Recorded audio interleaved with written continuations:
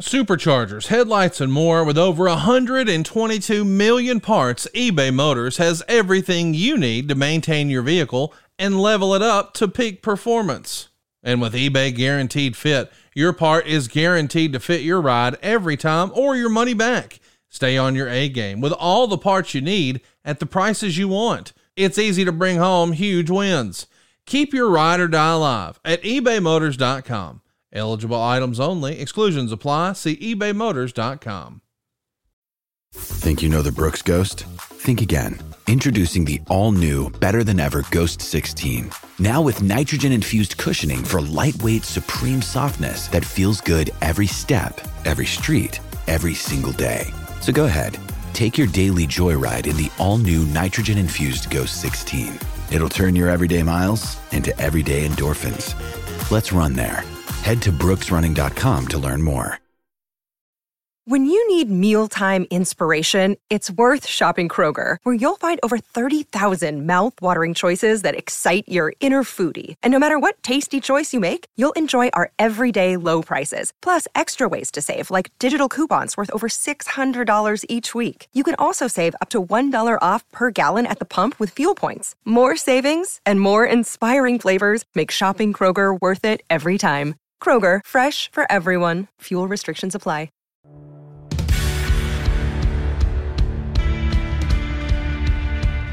Hey, it's Conrad Thompson from SaveWithConrad.com. Heads up, homeowners, all of a sudden your house is worth more than ever these last few years. But what are we going to do with that newfound equity? No, I'm not suggesting you sell your house and go buy something else. But didn't we all make this decision when we bought a house where we said, hey, someday we'd like to, and one day it would be nice if, maybe it's the dream kitchen, maybe it's an in-ground pool, maybe it's a man cave.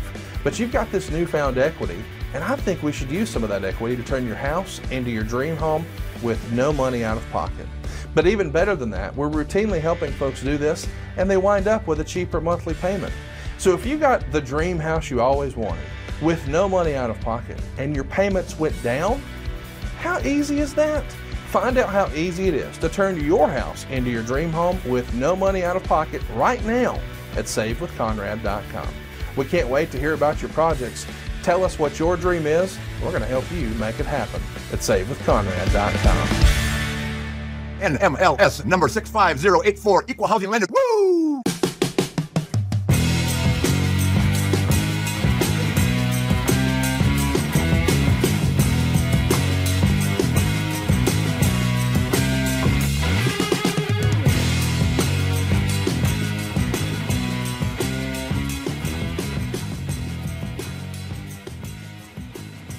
What's going on, everyone? It's time for another edition of Strictly Business here on the Ad-Free Shows and Podcast Heat Networks. I am John Alba, and we have a special treat ahead for you on this edition of Strictly Business. Eric Bischoff and I are going to be joined by Justin Barrasso of Sports Illustrated for a really interesting conversation about human interest storytelling and wrestling journalism. But that's for a few minutes from now. Before we do that, I got to introduce the man of the hour, Mr.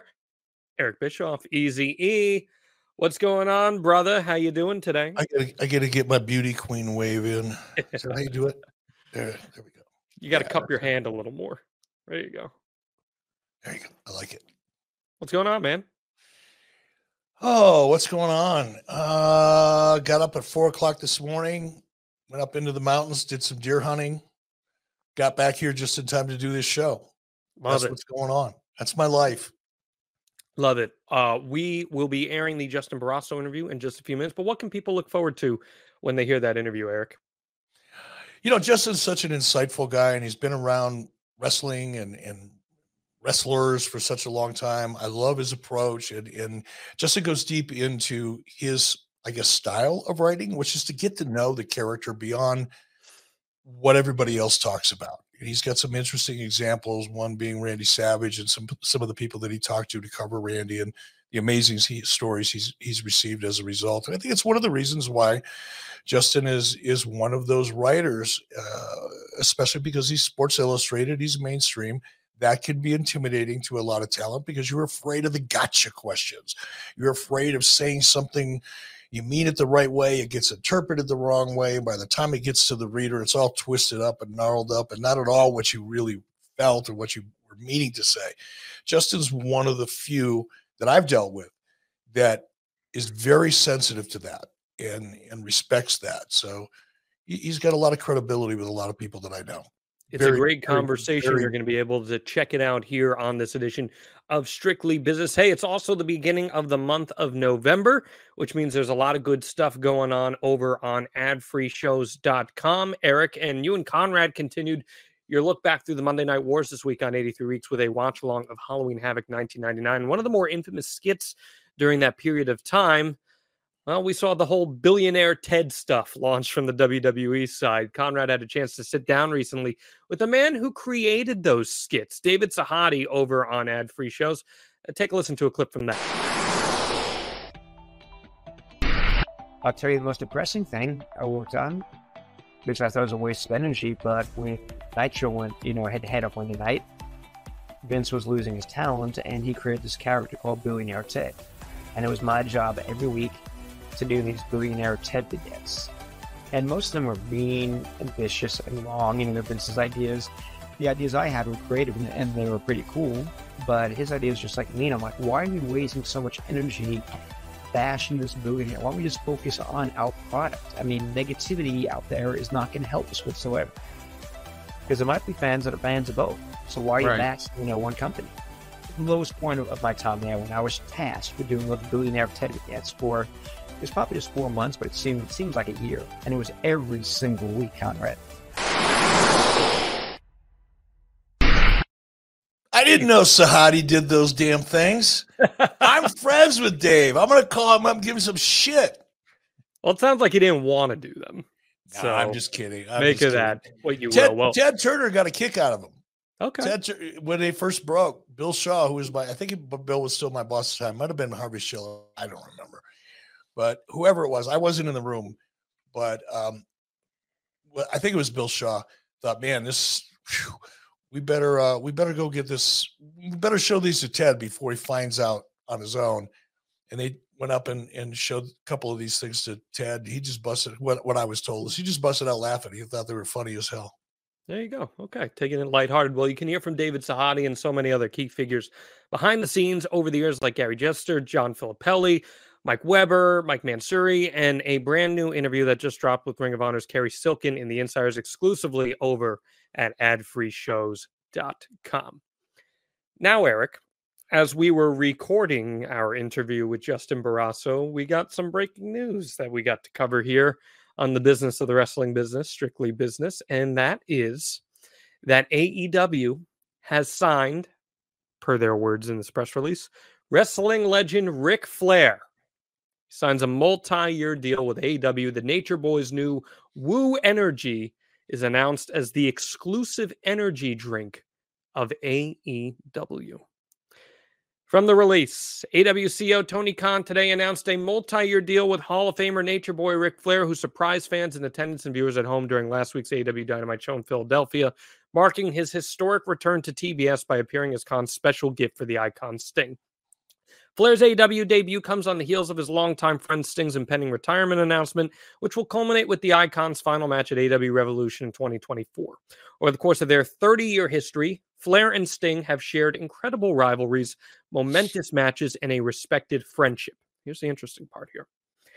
Khan also announced that Flair's Woo Energy will become the exclusive drink of AEW. During AEW show dates, select host venues will carry the clean energy drink at concession stands for fans to enjoy. In addition, the beverage will be stocked in the wrestlers' lockers rooms and will also be seen on the announcers' desks during live broadcasts. Fans watching at home can experience Woo Energy by ordering via wooenergy.com. And in a quote from both of them, I want to read the quotes from Rick and Tony Khan here. Tony says, Rick cemented his legacy as one of the greatest professional wrestlers of all time long ago, and now his world-renowned persona and his amazing wrestling mind will be major assets to AEW's programming and our position globally.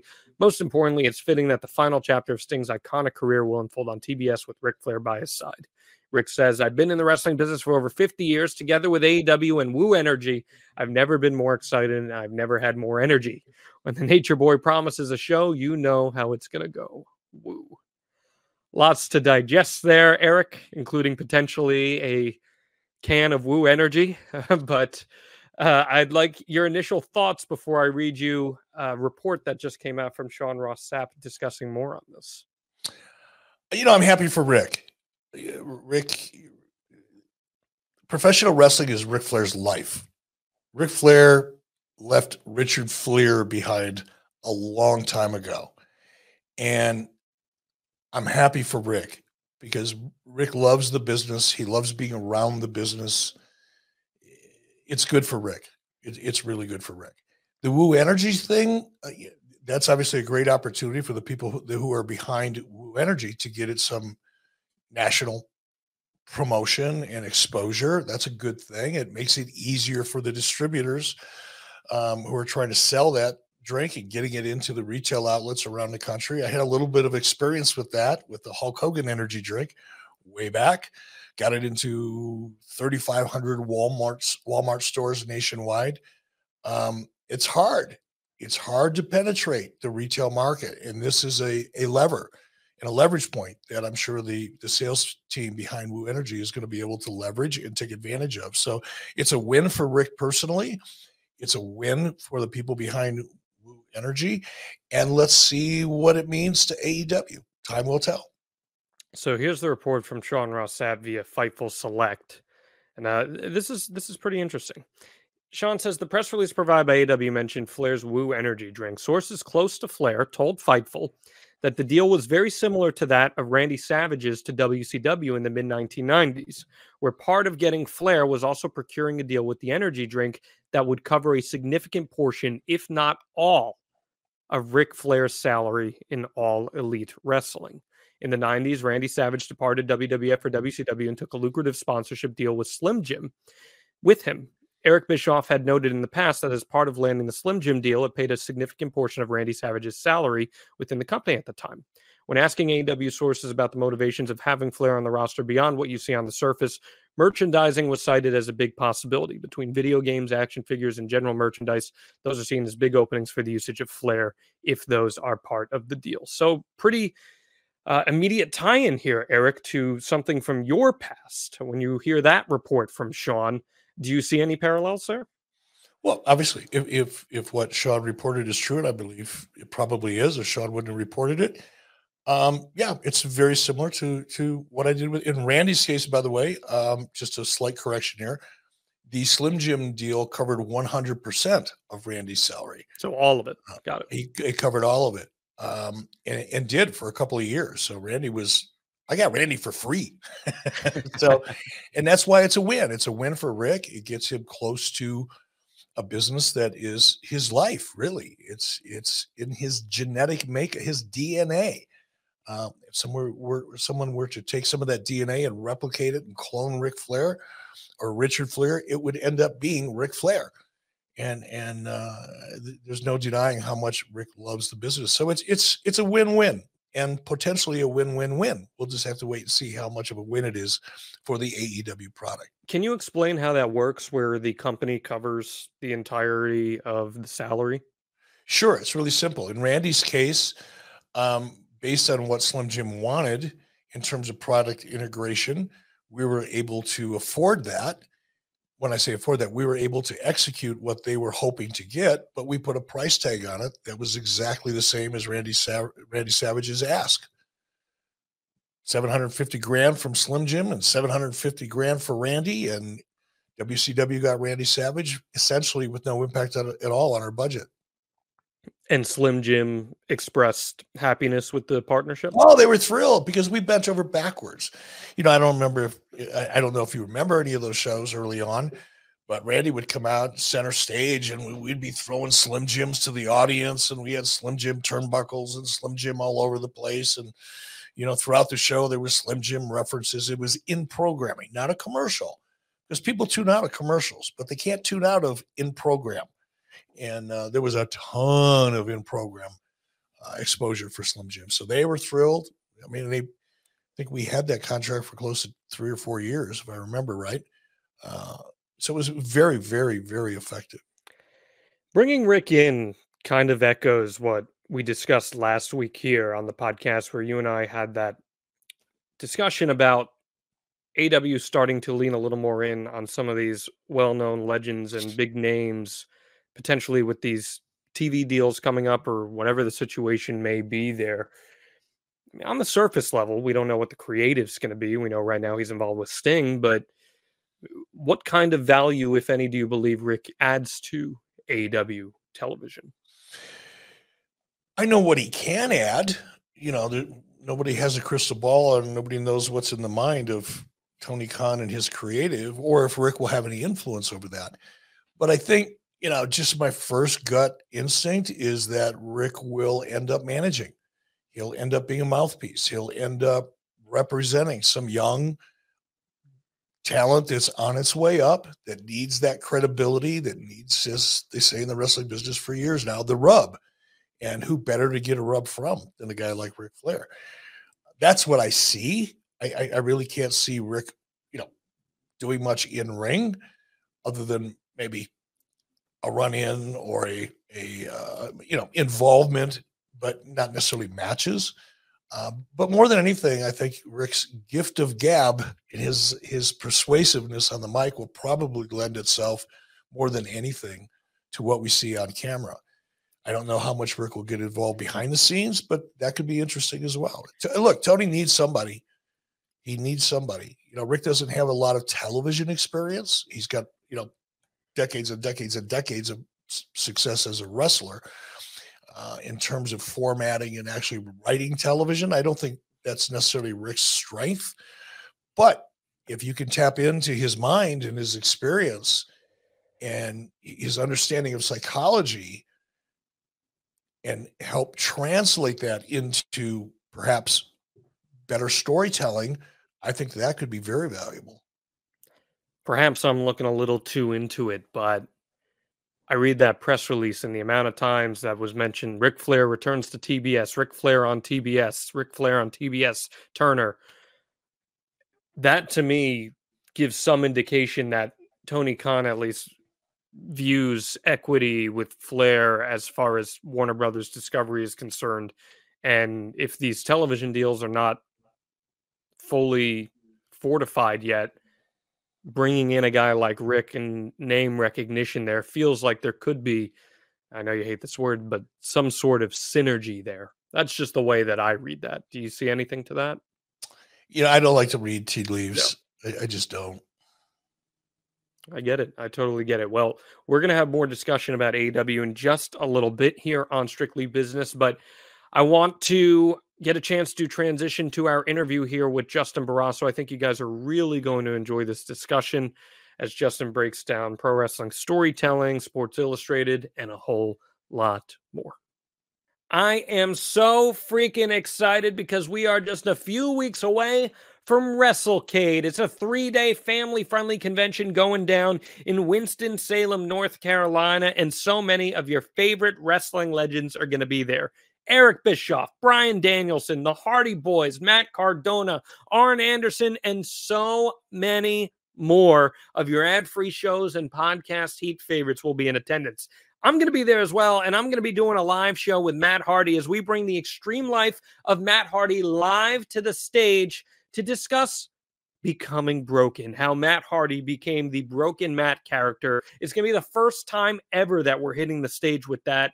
That's going to be at 8:30 on Friday, November 24th. Eric Bischoff's going to be there signing, representing the ad-free shows team. It is going to be a convention you do not want to miss out on right after Thanksgiving. Head on over to WrestleCade.com right now to pick up your tickets.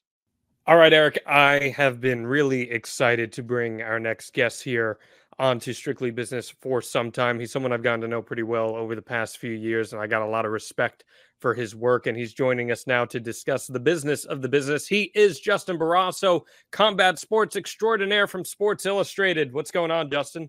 And breaking some ground here, a Red Sox fan and a Yankees fan. Though neither one were winners this year with Jordan Montgomery and Nate Eovaldi pitching so well in the World Series. But, hey, thank you so much. Big fan of, obviously, John, your work, and Eric. Eric, I've had the chance to cover positive stories, not so positive stories in wrestling. Eric will always put his name out there.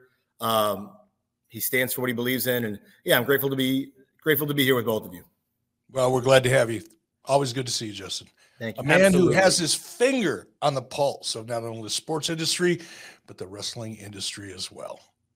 And that's why I want to bring you in here, Justin, because I find what you do to be so interesting. You're not just covering wrestling, you're not just covering MMA, but you're covering a sector for an institution of sports journalism that I think even 10 years ago might have been unfathomable to have a beat dedicated to what you do. So before we delve into the semantics of that, can you give us some background on how you got involved with Sports Illustrated in the first place? Yeah, of course. You know, it's funny you mentioned that, though, because I remember when did I finish grad school? A decade ago, 12 years ago. And I remember doing a couple projects in grad class about wrestling. And I remember a professor or two saying, these are fun. They could never go anywhere with them. You could never go anywhere with them, but they're fun stories or interesting stories or compelling stories. So it's been so interesting. I had a Macho Man Randy Savage story. It's actually how I first connected with your partner, John, and Eric. And Eric was I feel like it was so different in that era, but I remember reaching out to Eric. I was writing for the Boston Herald, and I thought I could grow with the Herald in terms of our wrestling coverage. Years ago, Killer Kowalski had a piece in the Weekly Herald, and I thought Saturday is such a thin newspaper. It would be a good opportunity to grow and to build the wrestling section there. They weren't interested. So I was pitching this Macho Man Randy Savage story, and I had some good Eric Bischoff stories on that too. But I sent it to a bunch of people, Fox Sports, ESPN, and the first to respond was Sports Illustrated. Andy Gray was the editor, and he's from Framingham. I grew up in north of Boston in Peabody. And he said, I don't think we knew that yet, but we had a lot in common. I learned so much from Andy. He said, I want to take a chance on this. But we didn't end up running that Savage story. I forget why. It just didn't work. The timing. So it was actually another Eric Bischoff involved story. It was a Bret Hart story on the Montreal Screwjob. And Bret had his comments. I believe Eric was in that story as well. I'd have to go back and look. But that story was a top, it ran in November. It was a top 25 hit piece on SI.com. And we were off and running. And he said, can you do something else? So we ran another piece. Can you do something else? We ran another piece. I think Shawn Michaels was the next one. And then there were a few more after that. And then Andy pushed for a weekly Week in Wrestling column, which we run every Wednesday now. And so it built from there. But it is interesting how so much of the landscape has changed. I remember, I think it was for the interview with Eric, tweeting Eric and saying I had a question about Randy Savage. And Eric tweeted back and he said, what's your email? I mean, it was kind of the infancy of, Twitter was so nascent, right? Where you could do this. I feel like now if someone's reaching out to you, it's like, what am I in store for next? And then Eric, not knowing me, I mean, I'm sure I introduced myself and gave my background, and I did go to journalism school. I went, undergrad. I went to journalism school for writing, and Eric gave these great Randy Savage stories about Randy. It was a great story. Now Eric can fill in the blanks here, but they were in Vegas for a Halloween Havoc, and they're in his hotel room. Yeah. And I'd never heard it before. And again, this is 2012, 2013, and Randy's dyeing his beard. I believe, Eric, correct me if I'm wrong, also butt naked. Yeah, I was. He had a suite in the hotel where we were at in Las Vegas, the MGM Grand, and I was in the middle of. I just started renegotiating Randy's contract, and of course, Randy had about a month left on his contract, but we were right in the middle of things, and we were asking Randy to do some things in the finish, and Randy being the businessman, I know, pretty old school. He was a little reluctant to move forward without having some idea as to where we were going to go in the future, which I understood. So I was there ostensibly to begin negotiating with Randy, and I showed up hungover as hell because I'd been out the night before in Las Vegas till about 2 a.m, having way too much fun. And I got to Randy's room about 9 o'clock in the morning, and Randy had taken a red eye into Vegas.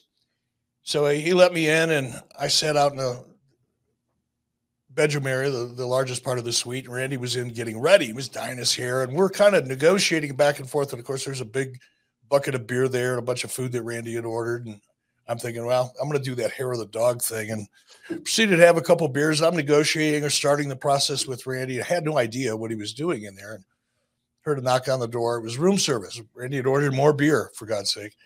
And I went to go open the door, and I looked over to my right where the bathroom was, and there's Randy stark naked, dyeing his beard and dyeing his hair. And I let the room service guy in there, and he looked over at Randy and kind of looked at me and looked at Randy and looked at me, and I took care of business, and he walked out the door, and I could, oh my God, I can just, this is really before, social media, of course. I said, oh man, I can just hear the rumors now.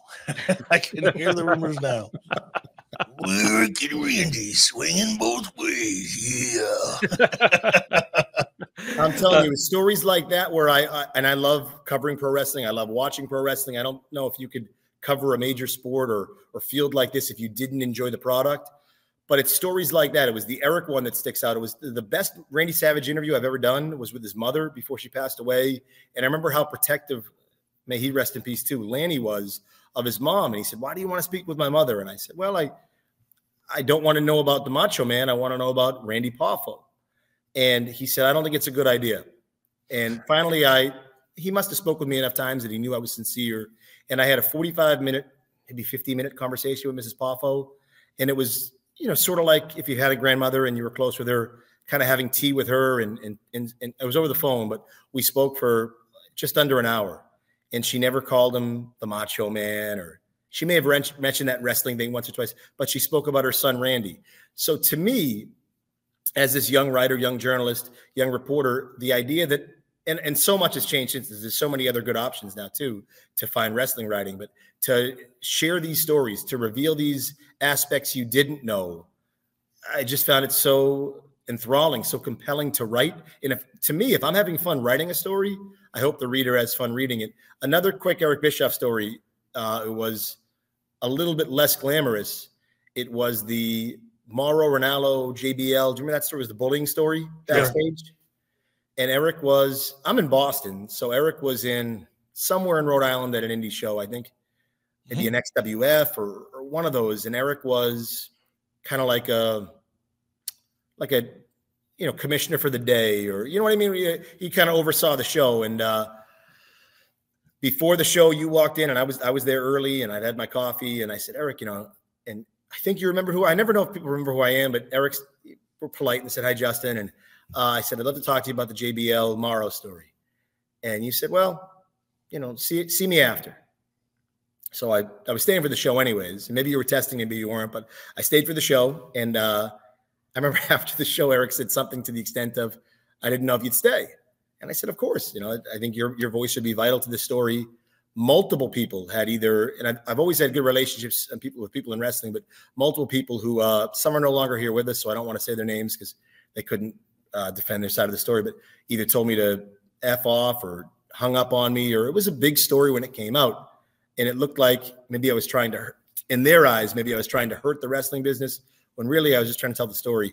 Anyways, Eric said you expressed some hesitancy about speaking with me, but you did it. I think you maybe respected the questions, and I don't remember the conversation word for word, but I said to Eric, I'm going to play this as straight as I can. I just want it out there. I think it's important to expose another part of this industry.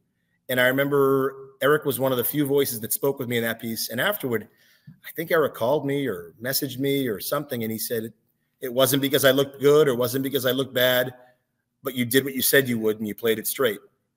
And I didn't twist the words or something like that was the extent of what Eric said. So I think since then, we've always had a pretty good relationship, at least from my perspective. But mine as well. Mine as well. Hence you're with us today. Yeah. Well, and I want to ask you about that. Just both sides of the story. It's important because it's, for me, as a sports journalism junkie, I read 10 to 12 columns a day or long form features a day in sports journal. Like today, as we tape this, it's the day after the Texas Rangers won the World Series. I've read 6 features about them winning the World Series, just of storytelling about the human emotion. And what I love about your approach is you do something that not a lot of people in the pro wrestling journalism space do.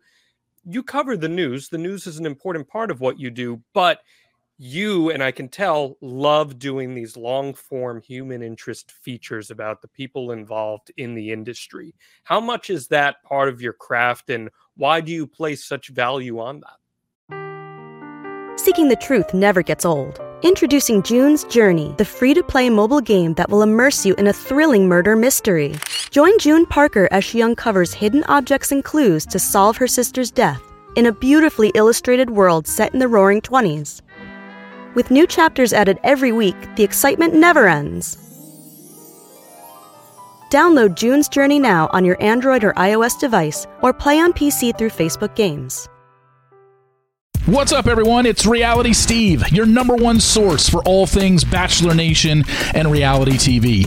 Every day, I'm giving you the behind-the-scenes juice and your info on all your Bachelor Nation stories, and also interviewing some of your favorite reality stars. My name has been synonymous with spoilers, but I'm so much more than that. Give me a listen. The Reality Steve Podcast, part of the Believe Network. Just search BLEAV on YouTube or wherever you listen. Well, I think, too, you want to zig where they zag in terms of there's so many people out there that do so many things so well, whether it's breaking news or instant reaction. I think one thing I take a lot of pride in, at least, is crafting a story. So this past summer, for instance, I thought it was, either people were so defensive and proud of John Moxley for bleeding. Others were so critical. I thought, geez, it'd be great to tell a story on why John bleeds. I don't think we've heard Mox talk about why it's so important to him. So we called that Moxley's dissertation on blood. And it was so much fun to get into his head because, again, to me at least, and I think this goes back to being a fan and respecting so much. And I don't wrestle, and I've never wrestled, and I think it'd be hard to hit the ropes. But to have so much respect for what the women and men of pro wrestling, what they do, and the sacrifices they've made to share different stories, particularly ones behind the curtain or inside the mind of those people. I think that was an interesting chance, that dissertation on blood. Even this past week, speaking with Sting, that story ran Wednesday in Wednesday's Week in Wrestling column, and to hear Sting about the 2 times in his life he cried. And once was Panama City with wrestling Ric Flair, and Rick's been open about that. He wasn't happy with the way he was presenting himself. He wore the T-shirt, the Nitro T-shirt that night. Sting wins the match, and he's raising his hand and smiling. He said on the inside he was devastated. They'd lost, or at least what they'd built was no longer going to be theirs anymore. It was WWE owned, WWF owned. So that was another chance. And then to compare that to Dynamite last week, it's Sting and Rick again on a Turner broadcast station. And he said it felt like that moment again, but we got to rewrite it. There's a happier moment. So I just think that I try to give something every week that's not out there. And to me, that's long form. I think you want to be careful because sometimes I think it can be too long, and I think it's got to be readable. I'm a reader too, John, so I'm right there with you. I can't read enough. But to me, it's like I hope the Sting piece, if I did it right, there was nothing else out there like that. Yeah. So I want to give people, the reader, especially myself too. I know I'm starting to go on and on, but there was one pay-per-view, I think it was SummerSlam, the one where Brock Lesnar kept suplexing John Cena. Yeah. I remember I so badly after wanted, and maybe Twitter was in its infancy. It was 2014. Mm-hmm. And I remember thinking I would love to read. I wanted to read more. I wanted to read more about the decision to not to bury John Cena, but he never loses matches that way. And Brock Lesnar looked great. Like I would have loved instant feedback, just like you would after a baseball game or after an NBA Finals game. I want to read more. So I wanted, to me, I wanted to help fill that gap for anyone who was interested in maybe going a little bit deeper. Eric, what's great from my perspective, Justin, is, and this is harder to do with active talent, right? Because they have a character to protect and they're involved in a storyline. So it's a little more difficult to really get inside the head of and get to know the real person. But that's where the magic lies, man. That's where, even in this world that we live in now, with regard to wrestling, and kayfabe's been dead forever. But when you get to know the person, when you get to know Sting, when you get to know Moxley, when you get to know Brett, when you get to know whoever, Randy, obviously talking to his mother, it gives the audience a chance to see another dimension of the character, like you just pointed out, that you don't typically see. But I think it connects the audience to that personality in a much more concrete way. They feel like they know them. They feel like they have a relationship with them, even if they've never met them, but they know things about certain talents that they had never heard before. There's a lot of value in that, a lot of value. It's unfortunate, and I understand it, I'm not being critical, but I'd like to see more of that even presented within the context of the individual shows, because it just makes the performers more interesting, in my opinion. I couldn't agree more. It was a Jim Ross story, and I think it was a kind of a sad opening, but it was Jim mourning his wife, the loss of his widow, and unfair death, and unexpected and tragic. And Jim said something to me after the story where, like, geez, Justin, you know my voice better than I do, because it read just like him. And I said, well, Jim, for a lot of you in wrestling, someone like yourself, Eric, you've been in my life since what, the mid 90s? On television, watching. So I know, if I'm doing a story with Kevin Nash, for instance, I've listened to so many Kevin Nash interviews over the last 20, 25 years. It's not difficult to do, or a Brett interview. So I think you really kind of captured the ethos, Eric, of what I try to do. But hopefully there's that relationship and that trust where someone can let their guard down and not get burned. Now, that doesn't mean later on, I might not be able to break a story. I think this is an older one, but a Wrestle Kingdom story was Tanahashi and Jericho. And I remember my editor asked, well, what if I didn't get the scoop from either of them, but what if you break a contact? And I said, well, I hope there's enough trust and enough mutual respect that that's not the case, right? And it's not like that was a personal attack on a guy, but then again, business can be personal. Anyways, I think that's the key thing, having this trust and respect with a guy or with a person where they're able to share their stories. And I'm asking a lot of people too, when we speak, I'm asking you to open up your soul. One of my favorite stories, and it's one of the proudest I've ever done, is the 25-year anniversary of the NWO. And you were the first phone call I made, and you couldn't do that story now, right? Because Scott's not here. But to me, the NWO stories are always so exciting because it's the backstory. It's how do you get Hulk? Because you might call him, and he might text back and say, I'll call you in 10. Does that mean 10 minutes, 10 hours, 10 days? It usually means 10 forevers. 10 forevers, right. Scott Hall said he would not speak to me. And Scott and I had I thought, a pretty good relationship, but maybe he just wasn't in a place to speak.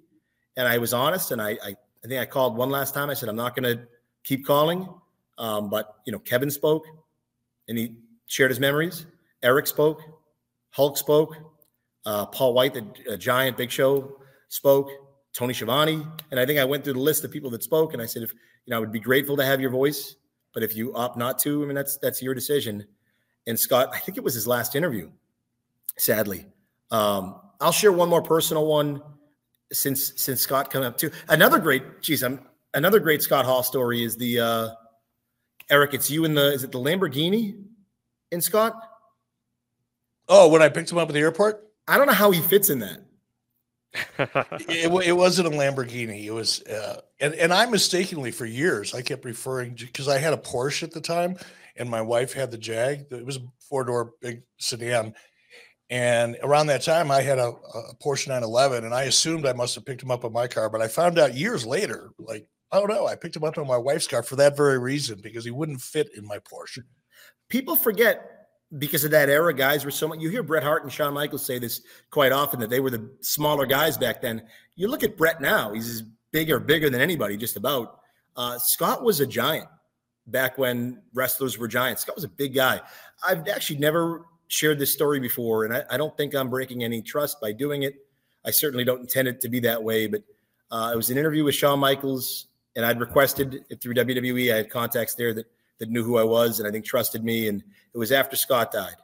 And I didn't want to reach out to Kevin. I think I texted my condolences, but I just thought it was too close. And Sean Waltman, I thought it was just too close. But Sean went way back with Scott to the 80s and the indie circuit. And I thought, well, maybe Sean would be willing to speak. So I don't know, 24 hours go by and I hear back and I get a text, Sean's willing to talk. I said, great. Obviously very sad circumstances. And we did the interview and it was emotional and Sean's in tears. And this isn't the Heartbreak Kid talking about Razor Ramon or a ladder match at WrestleMania 10. It's talking about a dear friend who just passed away and he just said goodbye to. We stopped recording and Sean says to me, and I've met Sean. I did a spot on the, it was a fun sports. I thought it was fun. Sports Illustrated spot on NXT, the In Your House, one of the pandemic years. They all blend together. So I've had the chance to see Sean and get to know him over the years. And I think we've always had a pretty good rapport. And he said to me, shut your camera off.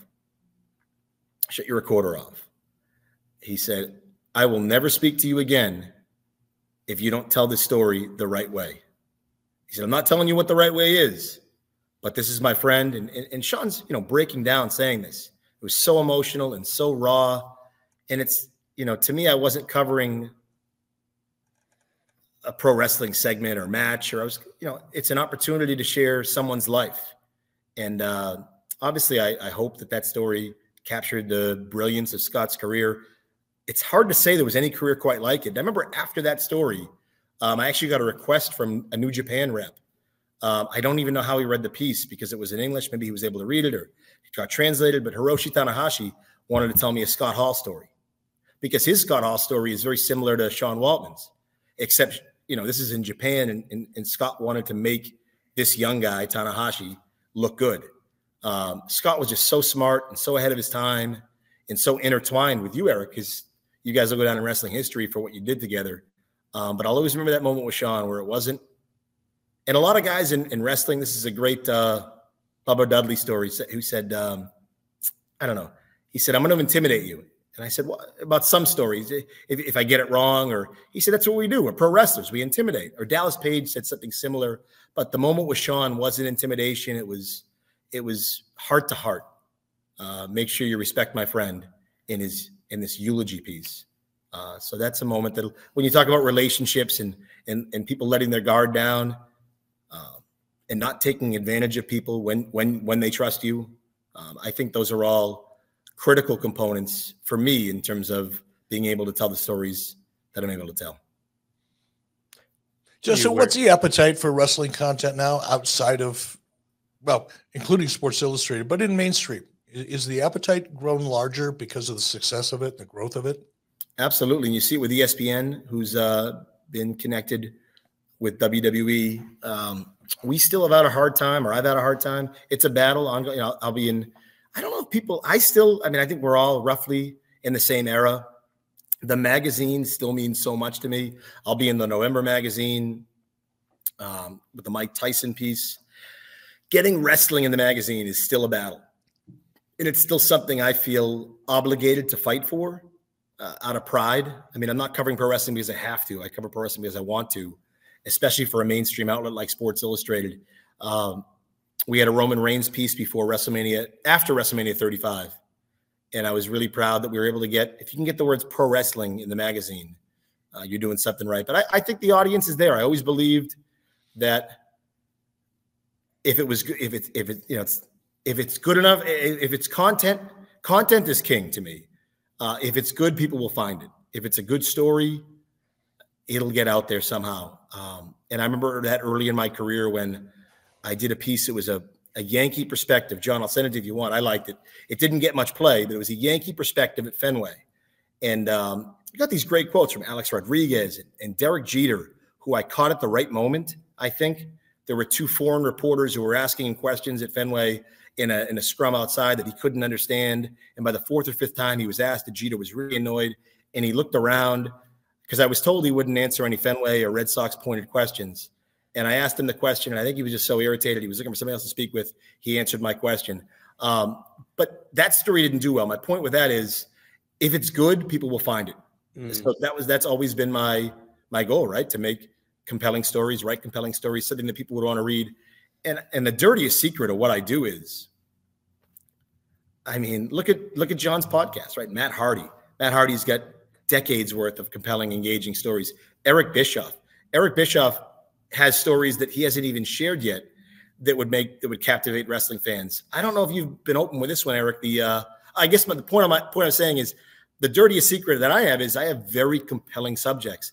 But Eric Bischoff going into a hotel room or checking into a hotel, didn't you check in as Vince? there's some really good story that I don't know how much you've told that one, but no, I've told that story before. I didn't check it as Vince, but we were all in Las Vegas for what was at one time a very important television convention called NAPTE, NAPTE, National Association for Television Programming Executives or some shit. And this was back when syndication was a very important part of the television industry. It's since become less significant, but every year there was this big convention, and this particular year was in Las Vegas. And I'd gotten in a couple days early because, well, when I was younger, I'd like to get into Vegas early for obvious reasons. And I was with Zane Breslov. Zane used to work. He was a promoter that worked for WWF back in the day. And he was now working for me in WCW. And we got along really great. He was a fun guy. Zane didn't drink, didn't smoke, didn't chase women, didn't do anything, but he gambled like a motherfucker. And he just sports. He didn't do tables. He didn't play nothing. He just loved betting on sports. So we were hanging out for a while, and he said, "You know what we should do?" He said, "I know. I have some inside information. Vince is going to check into the Treasure Island Hotel and Casino." He goes, "Why don't we call reservations and tell them that we're going to cancel, that we're Vince McMahon and we're going to cancel the reservation?" So I said, I'll do that.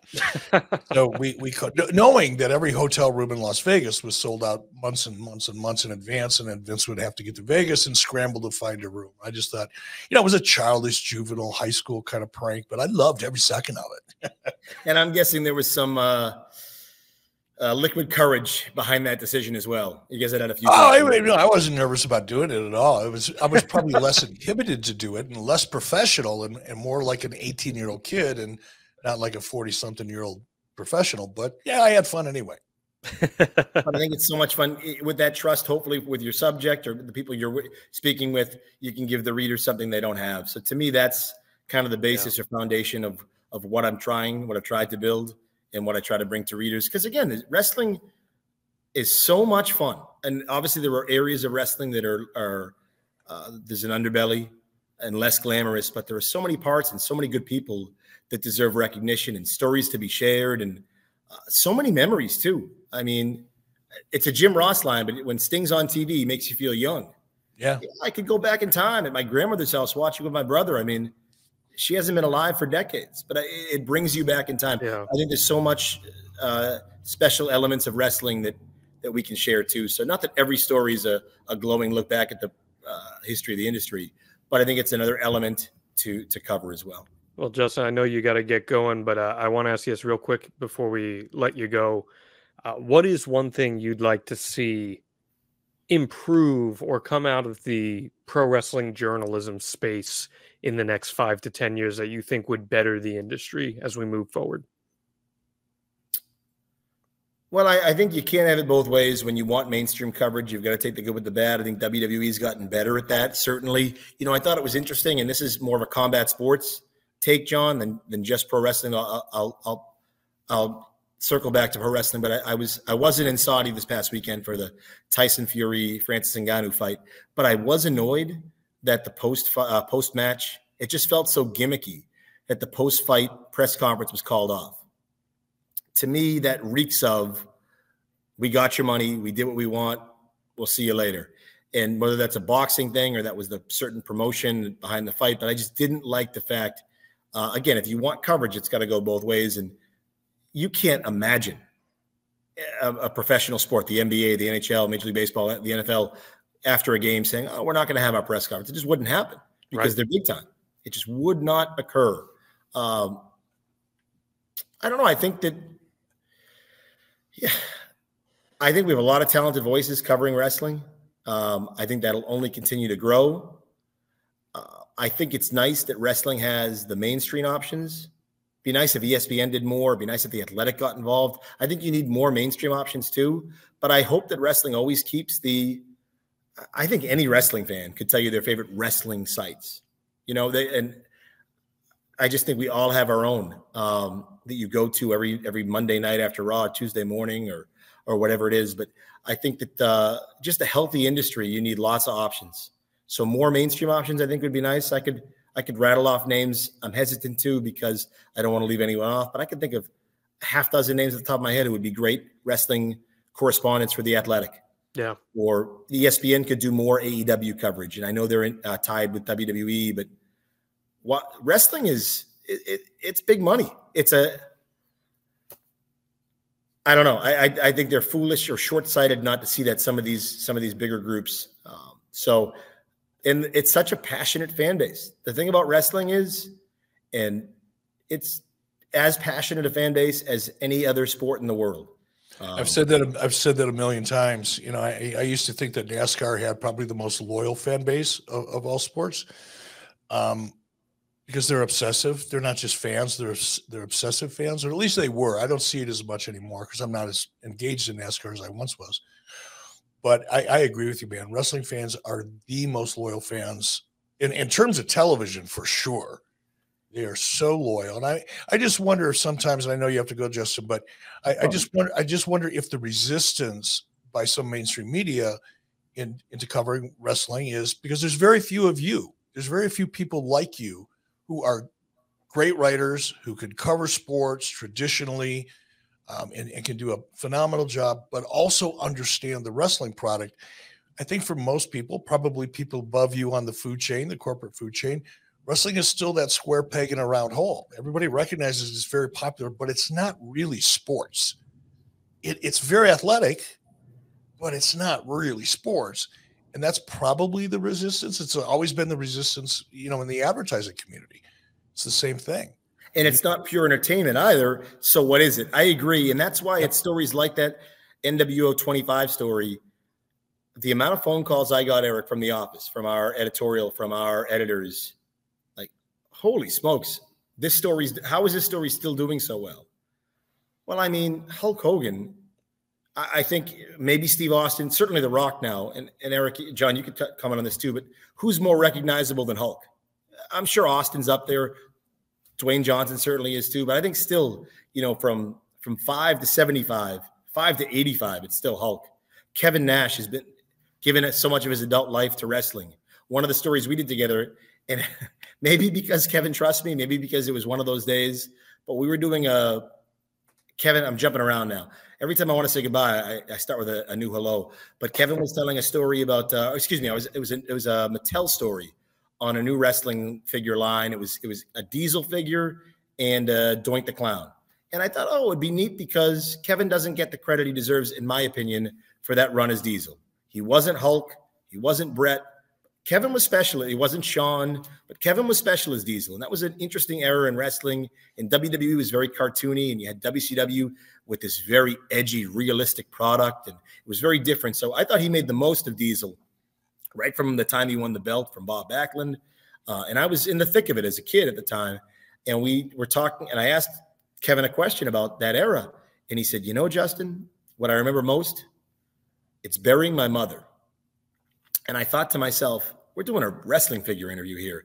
Do I cut him off? And I said, are you crazy? Why would you cut off something that's so real and raw and meaningful? And he told this story about how he didn't particularly grieve because he had another show to go. He had another show to wrestle.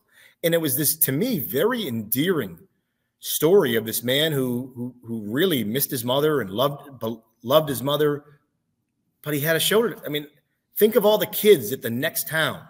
If they said our champion Diesel can't wrestle tonight, who cares the reason, right? Like, you have to make your next town. It's such a unique field. I can't think of many other, like, baseball players, and I love baseball. They take days off all the time.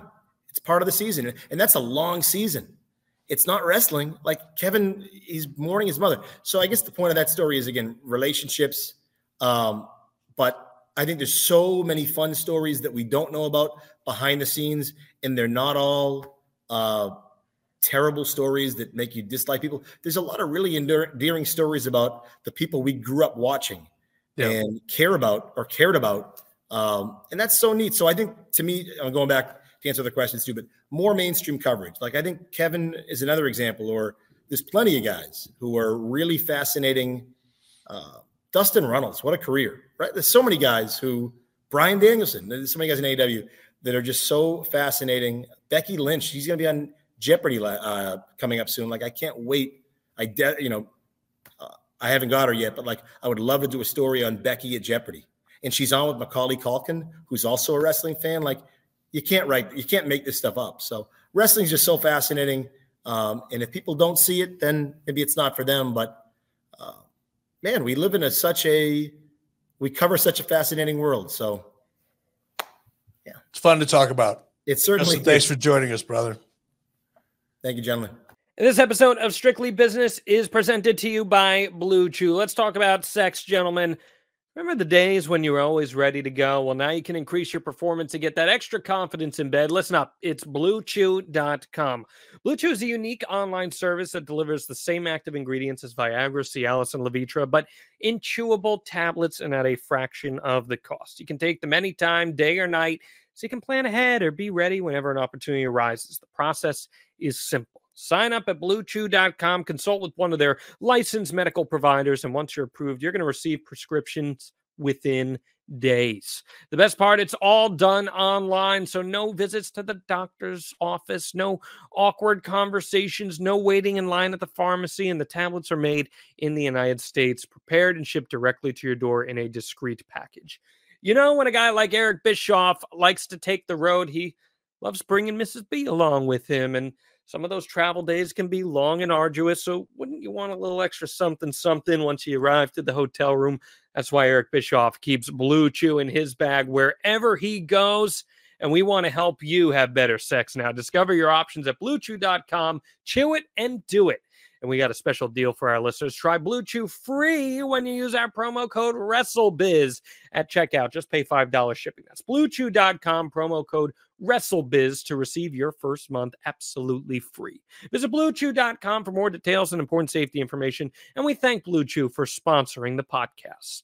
Really great stuff from Justin Barrasso there. Eric, anything you want to tack on the end of that?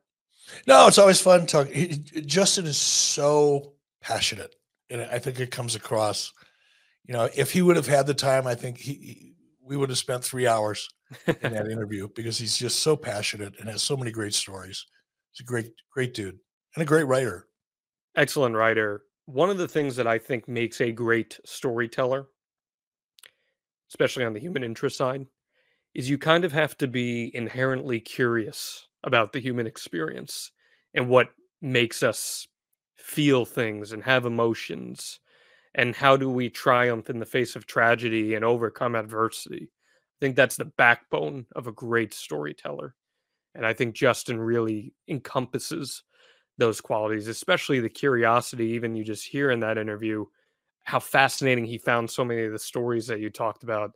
That is a critical element to a great storyteller, and I think that can translate into the pro wrestling realm, Eric, especially as we get into this discussion here on AEW right now. There's been a lot of discourse in the past couple of weeks specifically about storytelling in AEW, and the rating just came down as we record. Pro WrestleNomics, 832,000 viewers for AEW Dynamite on TBS this week. The demo was up 14%, Dynamite overall up 7% compared to last week, which was 774,000 viewers. That goes against the deciding game of the World Series, which has actually been on pace to be the lowest rated World Series of all time between the Diamondbacks and the Texas Rangers. What do you make of it? I think it's a win. I mean, it's up from last week, and anytime you're doing better this week than you did last week, that goes into the win column. I think it's also interesting. You know, I said last week when Ric Flair was a surprise, and I cautioned everybody not to read too much into that because Rick wasn't promoted. Nobody knew it was going to happen. It was a surprise, a legitimate surprise, which I think are invaluable in terms of subconsciously creating a must-see TV experience. If you can, over time, convince the audience that you're going to have these surprises that people want to see live or going to wish they would have seen live, but you can pace them out, you can do them effectively. That's one of the things that helped turn Nitro into must-see TV and an appointment viewing, as they used to call it back in the day. It hardly ever exists anymore, to be honest with you. But I think the fact that the number was up, this week's rating was up over last week, kind of is a tip of the cap to Rick. Very possibly could be. And it's all good, man. It's a win. Take a win any way you can get it. one of the things that may have helped with the rating, hypothetically speaking here, was that there was an important announcement advertised. Now, I know that you've had some fun in the past with these announcements. What's the saying? One step forward, two steps back. 2 steps back with this special announcement. Well, this was an announcement of an announcement. And it's kind of been a running bit, right? That Tony Khan has a very important announcement. Here's a important announcement. Here's a huge announcement. Whatever the adjective specifically is, changes by the week. Sometimes Tony Khan's on camera. Sometimes they're just physically announcing it, whatever it may be. And in the past, there have been some pretty big announcements that have come out of it, but also maybe some not so big announcements. And the announcement this week, Eric, was about the upcoming pre-sale for AEW All in London next year. When next year? From now. Like next September? 8 months from now. Wow. Which, it's not abnormal to have a pre-sale that far in advance, especially for a show like that. But yeah, it is. When was the last time WrestleMania went on sale 8 months ago? 8 months in advance. No, dude, concert tickets go on sale like a year in advance now for shows. Like that's concert not tickets. Yeah, okay, concert tickets, but not. It's not typical business in the wrestling business. I think it's honestly the ticketing industry, just the way it is right now. I feel like people are sharks and want to hop on that. But my point here is: this an announcement that necessarily needed to be hyped and taking TV space at that? Because a lot of fans, Eric, were feeling a little let down after this one. A little. Let me. When we're done, I'll share you some of the stuff that's been on my feed, and I haven't solicited it. I said a couple weeks ago, I'm gonna try to be objective, and yes, I'll answer a question if I'm asked, but I'll try to be as constructive and as kind as I can be in some of those responses. I just don't want to constantly be bashing. And here's the truth, John. There's nothing that I can say that I haven't been saying for 2 years. Right. There's nothing new here. It's the same issues over and over and over and over again. I can't talk about storytelling any more than I have for the last 2 years. And by the way, 2 years ago, over 2 years ago now, probably, everybody was like, "Oh, you're so negative. Are you just pissed off that Tony wouldn't give you a job?" First of all, I wouldn't want a job with AEW. And not because it's not a good place and it's not an opportunity, and not because I don't need the money necessarily, but at this time of my life, at this stage of my life, I just don't want that situation. I don't want that burden. I don't want to have to, because to do that job well, you've got to live with it. It's 24 hours a day. You're not there in the office 24 hours a day, or you're not on location 24 hours a day, but you're thinking about it 24 hours a day. And I don't have room to be honest with you in my life. I have other things that I'm far more interested in. And I'd rather maintain the lifestyle that I have now than try to improve upon it by jumping back into the wrestling business. So it has nothing to do, for all you trolls out there, as to whether or not I was offered a job or want a job. That is not the case. My perspective on AEW has been from someone who has been there. I took over a company that wasn't a new company. That's an advantage. A new company is an advantage because you don't have any negative baggage.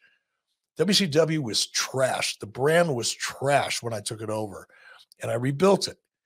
And I went from a $25 million a year gross revenue company that was losing $10 million a year. And within a matter of 3 years, I think, of when I actually had control of the company, we were doing over $350 million a year in revenue and spinning off close to $50 million in profit, depending on whose books you wanted to believe. So I've been there, and I've had that massive success, an unheard of amount of success, unprecedented in every way, especially in Turner and in wrestling. But then I also got to ride that horse into the mud and watch it die. So I've got a unique perspective, and that's always been my reaction to what I was seeing in AEW. Now, I've readily admitted many times that I know I come off harsh. I know I come off aggressive is probably a good way to say it, when I'm critiquing or giving my opinion about certain things, but that's only because I hate to see opportunities wasted. And in a way, and this is going to be considered by the trolls out there, you AEW trolls, this is going to be considered to be negative, but it's not meant to be. It's just honest. And right now, Tony Khan, because it's such a unique situation, he has his own money. He's got more money than he can spend in his next 3 lifetimes. And he's a massive wrestling fan. So he has this unique opportunity to launch this company called AEW with his own money, which means he's not accountable to anybody except for the network. And I know we keep reading, oh, the network's happy. And, you know, David's, they mention his name like they talk to him all the time. And maybe they do. I doubt it, but I could be wrong on that. David Zaslav's happy and everybody's happy. But we've seen the attendance. We know where that's going. We know where the ratings are and where they've been and where they're going. And if not that I certainly don't want this to happen. My frustration is that I'm afraid that it will. But if for whatever reason AEW isn't renewed and isn't able to find another television home, do you know how long it's going to be before another wrestling company gets a shot? I don't care if you've got $300 million you're willing to spend. Nobody's going to touch it. If AEW isn't successful as a television property, it will be decades before another wrestling company emerges as a result of AEW's failure, if it fails. Conversely, if it's successful, who knows what can happen? You may see a third company or a fourth emerge. Not that, and I don't want to discount what's going on over at the newly rebranded TNA or with Billy Corgan's NWA. But man, it's just, we'll see what happens. Well, I'm bringing it up because I'm gonna share something that Brandon Thurston twixed out, as you like to say. I love that, twixed out. Earlier, because I was actually going to wait to comment on it until we recorded our podcast today, but Brandon hit on a lot of what I was feeling, and I'll piggyback on the end of it once we talk about it. But he said this: hyping a mystery announcement and revealing it's a ticket on sale date, even for AEW's biggest show, demonstrates an astonishing disconnection with what fans care about. Who could possibly take seriously the inevitable next heavily hyped, quote, major announcement? This, among other things, should raise questions as to whether Tony Khan is creating a working environment where smart people are willing to challenge him on decisions, and if so, whether he's listening. And I thought that was pretty pointed there. Have you ever heard me say that Tony Khan isn't going to surround himself with people smarter than him because Tony Khan wants to be considered Vince McMahon or Paul Heyman or Eric Bischoff from back in the 90s? As long as Tony's driven by ego and wanting people to know that he's the guy and he's the guy that's in charge of creative amongst all of his plethora of other titles, nothing's going to change. Tony has to listen to people who are better at creative than he is. And there's a lot of people around him who would be. Most of them. Exactly it. That's exactly it. He's surrounded by a lot of people who are very, very experienced in the wrestling realm, in a lot of different walks of life from the wrestling realm. So the second part of that statement there from Brandon, where he talks about creating the environment where people are afraid to challenge him, and that's him hypothesizing based on what we're seeing here, because I mean, I absolutely agree with him. I think it came off as somewhat tone deaf that you're hyping an announcement and it's something that very easily could have been just quickly mentioned by Excalibur at the commentary desk, right? Oh, hey, by the way, AW All In pre-sales starts next week or whatever it may be. Very easily. It came across as a ratings ploy to just drag people in to tune into this big announcement. But now, what kind of equity and merit do you have the next time that you have a big announcement, especially with the track record of what we've seen lately with them? And not only that, and again, I'm going to go back to some of the stuff that I've talked about for the last couple of years. Once the audience decides they don't love you anymore and they leave, Ain't coming back. That's it. Well, that's exactly the point I want to make. So I've said this on this podcast many times that I thought one of the strongest things that Tony Khan had going for him, especially in the first few years of AEW, was the goodwill that he built up with his fan base. His fan base knew that if they stuck with the programming and paid attention to the little crumbs that were dropped in the storytelling, that they would be rewarded for it. Or if they wanted to get a great dream match, that they would be rewarded for it.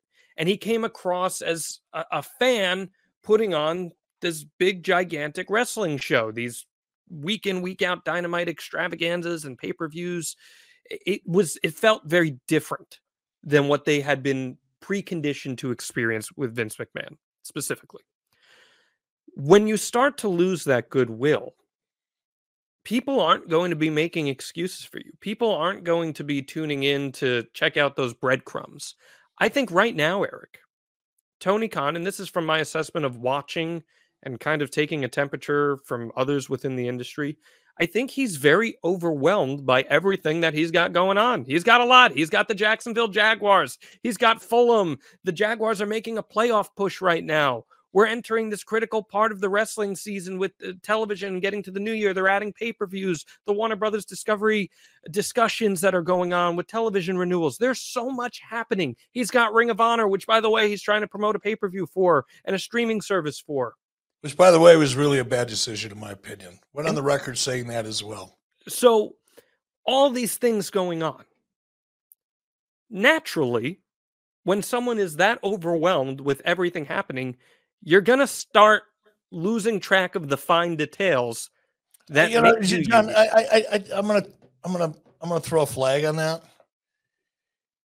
First of all, I don't know what Tony Khan's involvement with the Jaguars really is, other than going to the games. I doubt he's on the coaching staff. I don't know. I don't know. Literally don't know. So I shouldn't say too much. But I question how much Tony Khan has to do with the Jaguars on a day-to-day basis, or Fulham for that matter. I've been saying over a year ago, 2 years ago now, I said on 83 Weeks, in response to something really stupid and ignorant that Tony said, ignorant in the literal sense of the word, lack of information and knowledge, not to me derisive, just that's the definition of the word ignorant. And I used it in that context. I said, Tony, shut up and wrestle. Quit trying to compare yourself to WWE. Quit shitting on WWE because you're just not even close to being in the same conversation from the scope of business perspective. But he kept doing it. He continues to do it. And that's where you lose goodwill.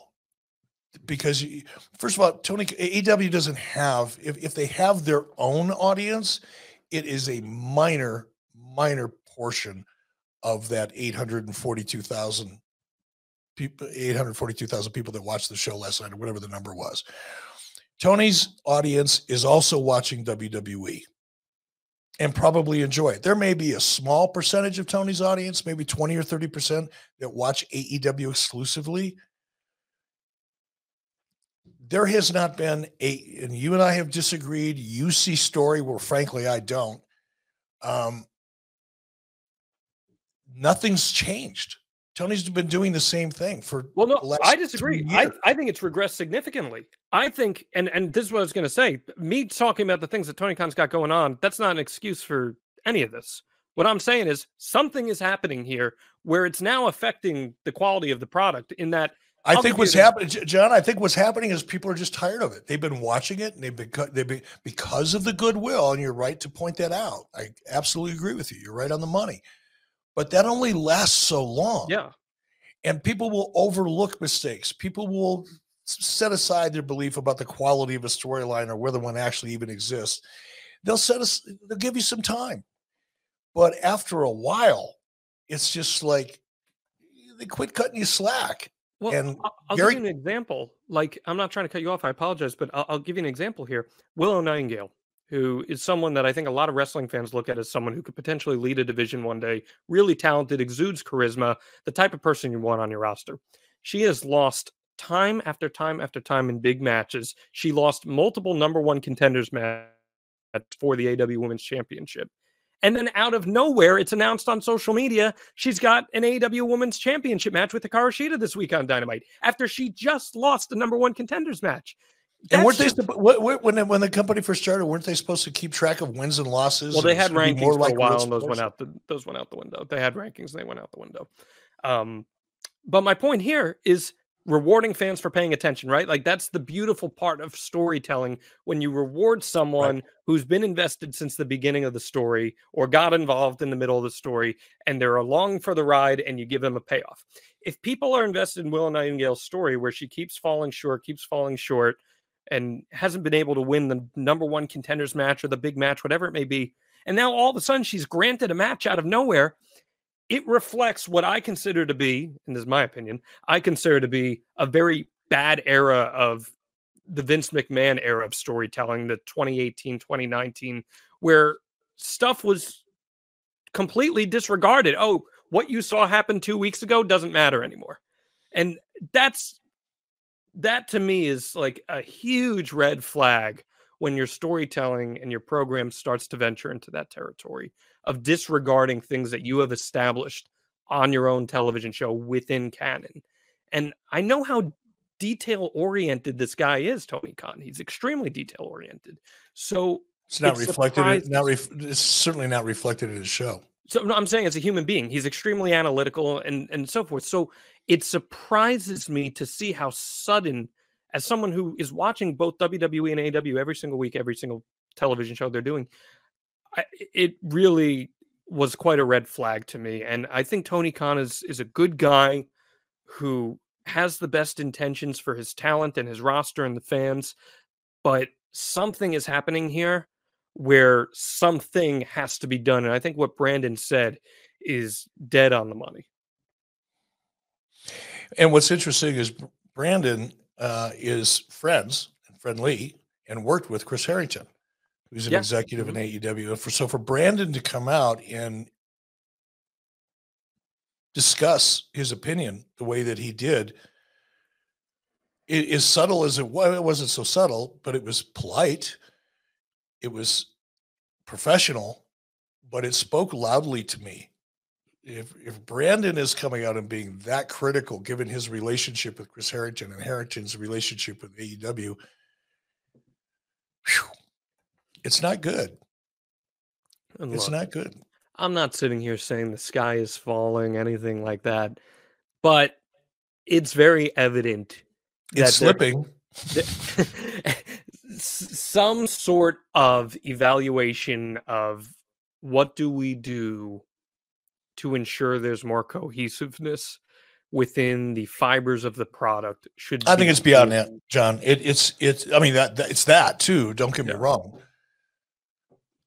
Again, for over 2 years, I've been harping on story, and I mean a disciplined, well-crafted story with plot twists and an arc that's really disciplined and designed to have a maximum impact when it concludes. None of that is happening, and it's never happened ever since AEW's been around. It needs to happen. They need a much more sophisticated storytelling team that first of all understand what that even means and how to do it. The other thing that I think AEW needs as much as that is vision. What is AEW? Are you going to tell me it's an alternative? In what way is it an alternative? It's not. It's just another version of, with many of the same talents that were former WWE talents at the top of the card. There's nothing different, better than, less than, different than. I came up with that one day, years ago, when I was sitting in my office with a figurative gun to my head, 20 minutes after Ted Turner told me to go head-to-head with WWE in prime time. What the fuck am I going to do? I didn't anticipate that. And after hours of sitting there looking at a blank piece of paper by myself, said, well, I can't be better than the WWE. I don't want to be less than WWE. I only got one other option. That's be different. AEW is not different than, unless you consider a lesser version of different. There's no vision there. So without a vision and without good storytelling, what have you got? You got cosplay. Yeah. Again, I'm never going to take personal shots of people, especially people that I do like as human beings. And I do like Tony Khan as a human being. But it's very evident that something needs to be reevaluated here when this stuff is constantly coming out every single week. And you have a hyped announcement. The next time, Eric, that they hype an announcement, who could possibly care? Who could possibly care? It's just... Yeah, that's, you can only burn the audience so many times before. Let's be honest. I'll be honest with myself here. People are going to fill my timeline with things they think I want to hear based on their perception of how I feel. They don't really know how I feel. They don't really know that I want AEW to be really successfable, because I'd love to see another wrestling company emerge, or I'd love to see one of the ones like NWA or TNA. Got to remind myself, I'd love to see them get the next big opportunity and not languish in obscurity on the CW network or wherever the fuck TNA is. I don't even know, Access or whatever. Access, which nobody watches. Could be the best show in the world and nobody's going to watch it. I'd love to see them get that next big opportunity. But unless AEW shows some signs of growth, as I've been discussing for the last 2 years, unless they show some indications of growth and turn the tide, because the tide is going out and it's not coming back in. It's just constantly going out. Numbers are deteriorating. Live events are deteriorating. Everything is deteriorating. And unless they can turn that around within the next couple months, or not a great deal, not like you have to do 180 degrees, but God, give us some indication other than a one-off event in the UK, because that's not really a barometer or a bellwether by any stretch. It's a one-off unique situation.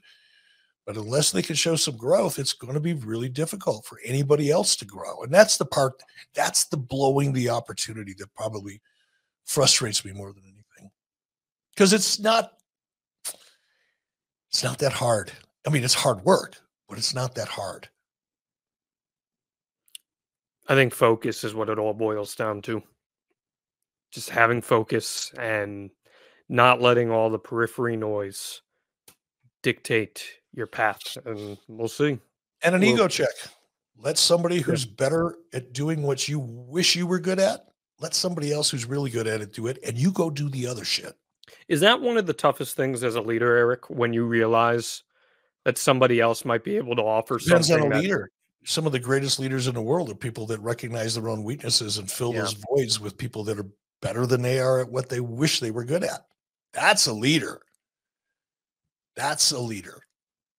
Someone who fails to recognize what they're not good at, but continues to do it anyway. Damn the torpedoes.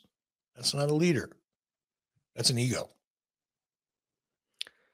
Well, we got a lot of ego here on Strictly Business, and we want you to be part of it. Head on over to advertisewitheric.com, and you can get your business and product out in front of what I believe, and I know, is one of the best wrestling podcasts in the world right now on the 83 Weeks feed. Advertisewitheric.com is going to get your business and product out in front of thousands of listeners every single week here, and it's going to be a lot of fun. Eric, we are approaching WrestleCade, as I talked about earlier. I'm going to head on down to Winston-Salem with you. We'll have a good time there.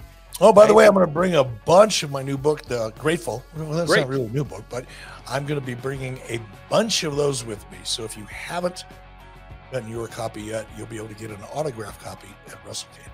Fantastic. Love to hear that. Anything else you want to throw out there, my friend? No, I'm hungry. I kind of want to eat some lunch. All right. I love to hear it. This has been Strictly Business. We'll see you next time. John brings his skewed sense of humor. Jeff brings tips to cut strokes off your next round.